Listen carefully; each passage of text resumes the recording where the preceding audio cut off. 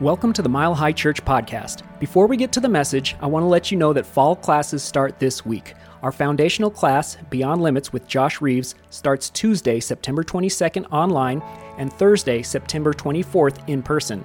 Visit milehighchurch.org to register. And now, Josh Reeves shares his message, Just Another Version of You.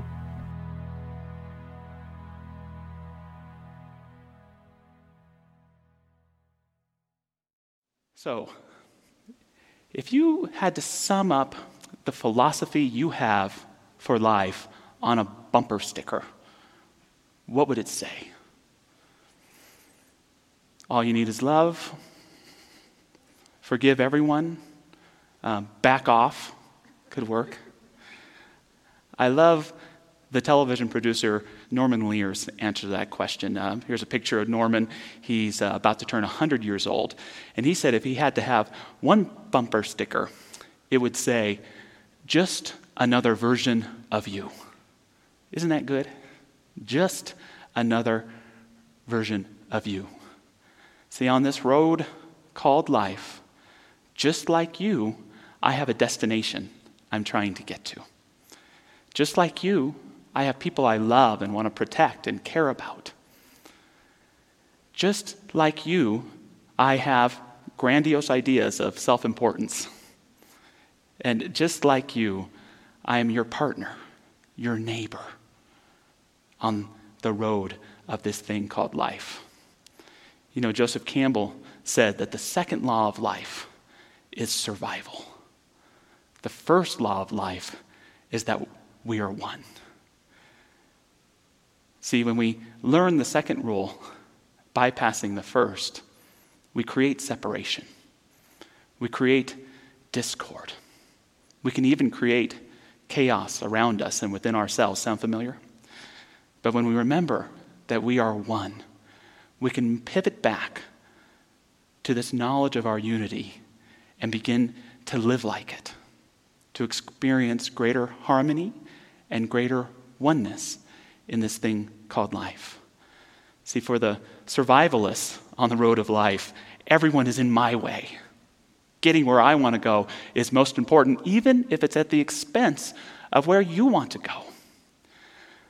From the perspective of oneness, everyone on the road of life has a right to be there.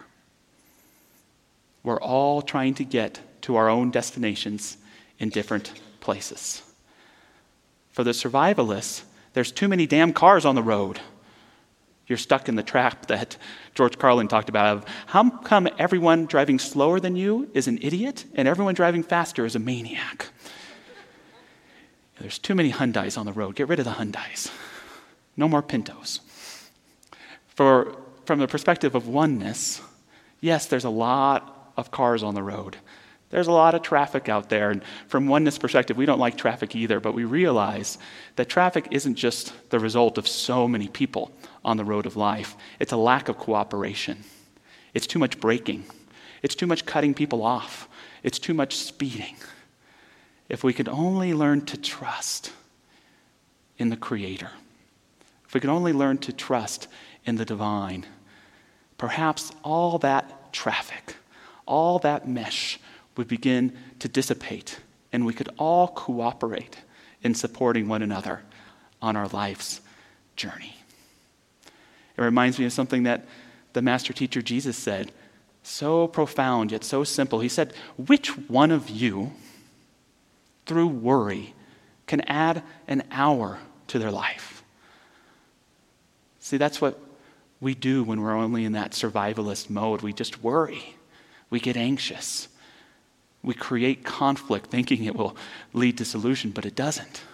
We have to remember our oneness. We have to remember to be like the birds that Jesus pointed out, who don't worry where their next meal is going to come from because they trust in that divinity. It's easier said than done. But that's what I want to share about today. How we can pivot from just being survivalists to living in a space of oneness for ourselves and for others. And the first thing I think we need to do this is we have to remove any hate from around our hearts.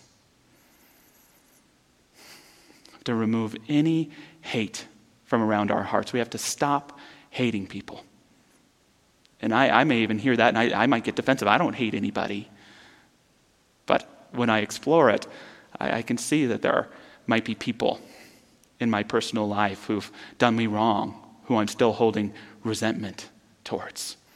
It's time to let them go, to practice discernment, but to let them move on. I can get caught up in hating public figures, a politician, or even as a Denver Broncos fan, folks, Tom Brady. He's in a new conference now. We got to let him go. I love you, Tom. We wish you well. And it sounds contrite, but even that smallest little bit of hate, yes, it creates a great sense of competition, but it doesn't serve the person we're hating. It doesn't get them to stop behaving how we may think they're behaving in a wrong way. It doesn't help the people trying to help them, and it damn sure doesn't help us in any way.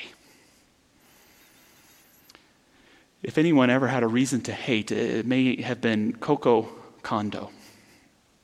Coco was just 8 months old, 75 years ago, when the first atomic bomb was dropped on the country of Japan in an attempt to end World War II. First in Hiroshima and then in Nagasaki. As a young girl, she had to interact with children who were orphaned because of the bomb. She had to interact with the mental and emotional and incredible physical scarring of so many people in her community, and she vowed to get revenge. She vowed to hate every American.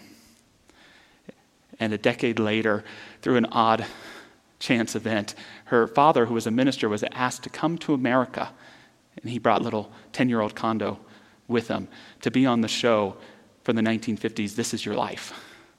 And there, her father shared about his experience of living through the bomb and seeing all the terrible effects that it had.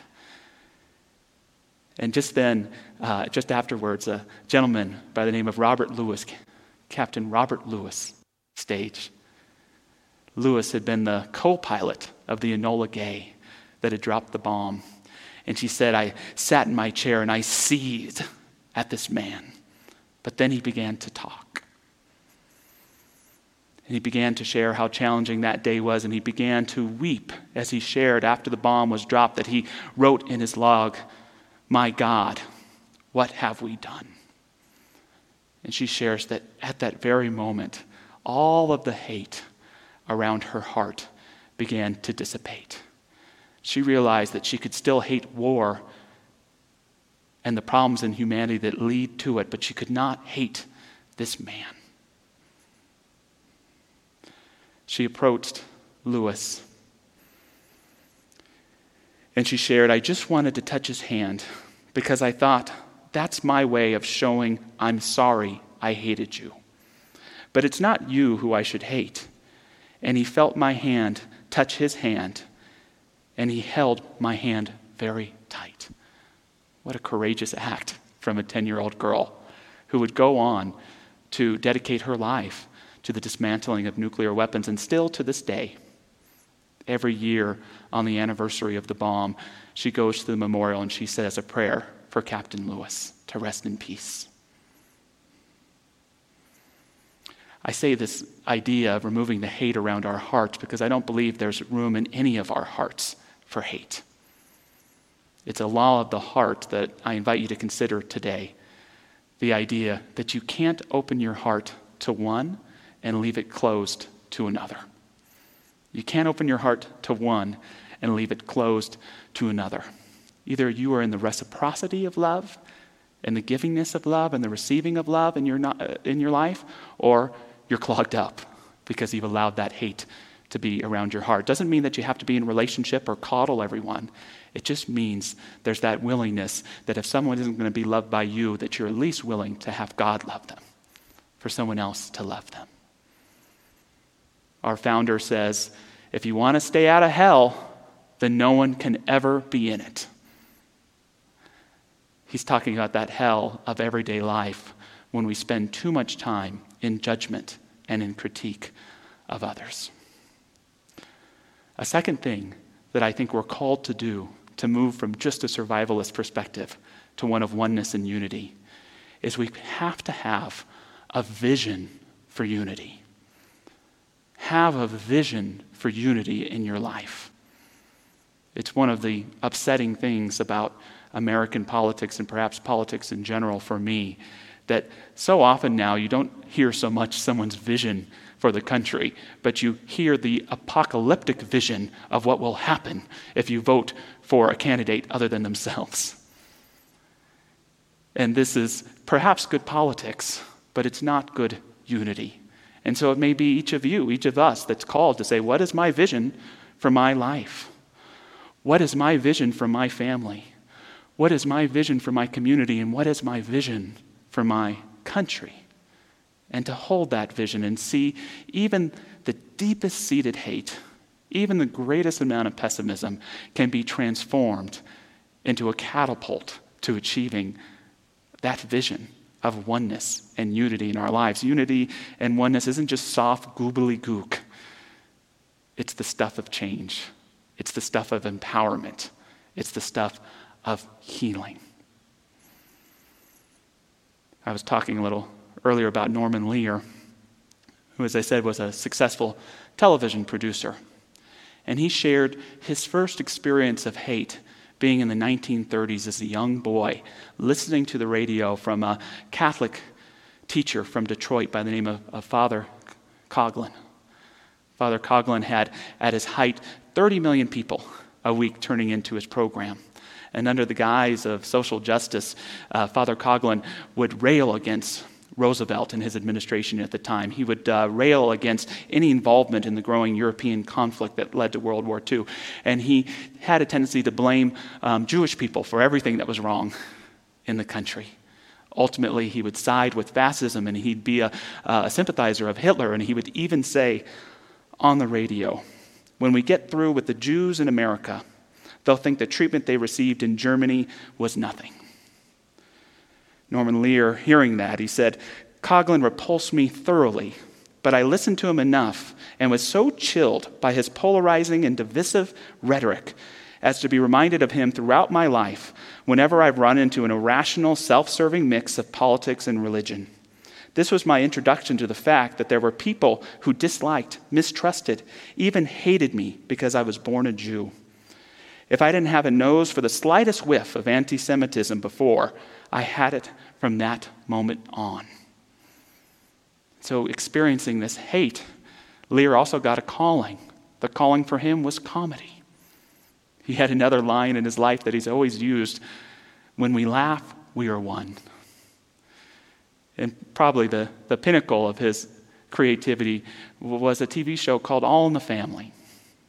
Began in the 1970s, and it was about a man named Archie Bunker, played by the brilliant Carol O'Connell.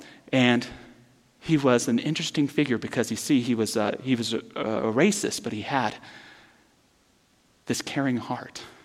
He was homophobic, but he had this caring for people around him. He was a misogynist, but he was a good dad and a good wife.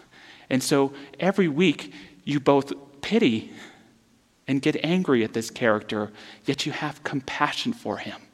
You see how he has even been a victim of the race thought, carrying these thoughts, and each week he weakens a little bit more, to all of our amusement and laughing.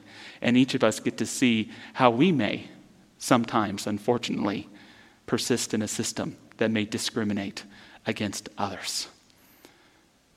So Lear took a message of hate and was inspired to create a message of unity. Bunker was based on his own father, who used to call him Meathead. So there's something powerful that all of us can do when we hold a higher vision of oneness for ourselves and our lives. I love how Ruth Bader Ginsburg once put it. She said, "Fight for the things you care about, but do it in a way that will lead others to join you." Ginsburg was famously, it's been well documented, best friends on the Supreme Court with Antonin Scalia, two individuals who had very different interpretations of the law, but got along like best friends behind the scenes. After his death, she shared of their relationship, "We are different, but we are one.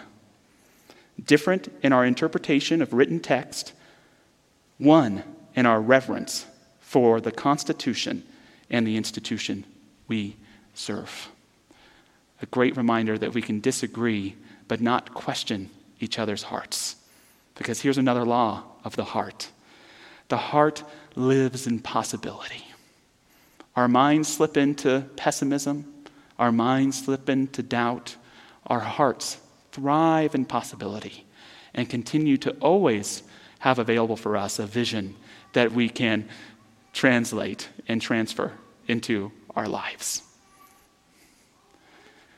A third thing that each of us can do to move from survivalists to oneness is to daily remember what is ours to do. What is mine to do in the work to dismantle any framework of judgment and separation within myself and to contribute to greater oneness with all of those around me? It's hard work, but it's the most important work of our lives. Our founder, Ernest Holmes, he talks about us being one, but he talks a lot about the one mind. And he says something I think kind of profound, if not incredibly challenging. He says, everything you have ever thought, said, done, seen, learned, or experienced has left an imprint on your subconscious mind. That's kind of easy. But this subconscious also contains memory images of your family life, your ancestral background, and the sum total of what the whole world has thought or believed. Now that's a lot. Wait a second. So I have my own individual mind, yet there's also this aspect of my mind that is connected with every mind that's ever been before, and I've inherited to some degree all the thoughts of my parents and their parents and their parents and the whole human race. That's a lot of thoughts. And so our spiritual calling is to develop our own individual mind, but to realize we're not as separated from others as we think. That all of the thoughts are of the ages, all the beautiful, brilliant ones, but also all of the terrible, discriminatory ones are all there. It's all around us. And it can only take one moment of unconsciousness to slip back into an old way of thinking that would say that we're not one, or that would say that we are separate. And each of us, as a human being, in honor of our ancestors, have that ability to allow our own conscious thoughts to bring forth greater unity and oneness and love for our fellow human beings. Isabel Wilkerson is an acclaimed writer. She's written a new book that I predict will win all of the book awards called Caste, and it is about through the beginnings of slavery in our country, we created this caste system that, as much as we've been trying to undo over our history, people have been trying to keep in place in all sorts of different ways. And it's a very challenging and strong book, but she tells a brief story in there about being a reporter for the New York Times and going to interview a businessman. And she comes into the office and she says, "Is this businessman available?" And he's right there, and he looks at her and says, "No, I'm not available. There's a very important reporter from the New York Times that's about to come in and interview me." She's caught by that. And she says, No, I'm that reporter from the New York Times. And he's caught, you see. And so he begins to demand some identification. "Who are you that says who you are, that you're from the New York Times?" "Well, I've given my card, sir, to everyone today. I've been working all day. I'm here to interview on this very important topic." And they argue and haggle, and eventually she has to leave, and he doesn't get interviewed. The article that she writes winds up being on the front page of the newspaper. And here, this man has made an incredible mistake because of his own judgments about gender or about race that ultimately kept him from getting on the front page of the New York Times. And she shares in a quite powerful way that she's never shared this man's name or the company. She did send him her business card at one point because she thought calling him out wasn't going to change anything for her. But she shares her story for all of us to both sympathize with what she's been through, and perhaps some of us can even sympathize to a degree with the mistake that this individual made and catch ourselves from making the same mistake. Think about that for a moment. Can you remember a time where you were held in someone's vision that didn't see the truth of who you are? that didn't behold you as just another version of themselves? How did that make you feel? And perhaps this takes a little courage. You can remember a time when you beheld someone and didn't see the truth of who they were and judge them for how they look or how they may have behaved in one instance. And out of that, if we can go deep, we can bring forth a vision of the divine that holds each and every one of us as precious, that holds each and every one of us as an expression of the Most High, that holds and uplifts everyone in our hearts.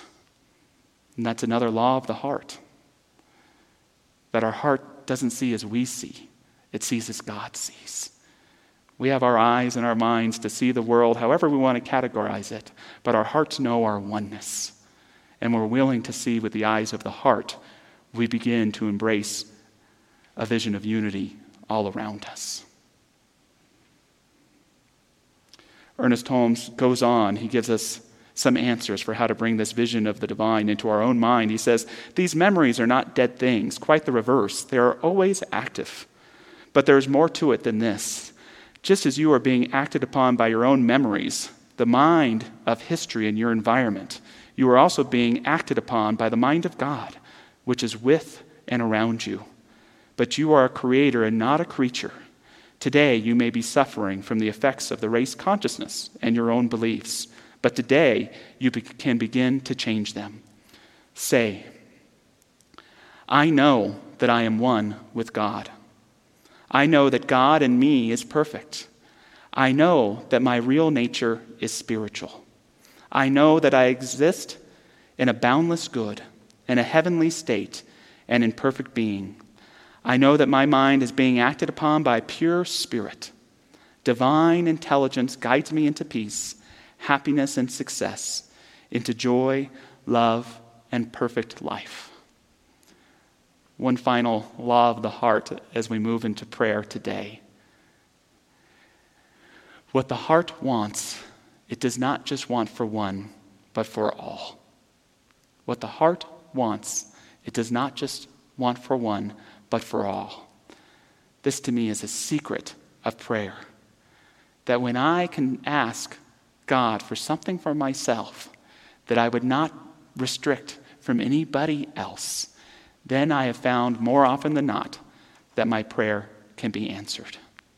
When I'm willing to pray not only for my highest good, but for the highest good of all, then I have truly stepped into the answer of my prayer.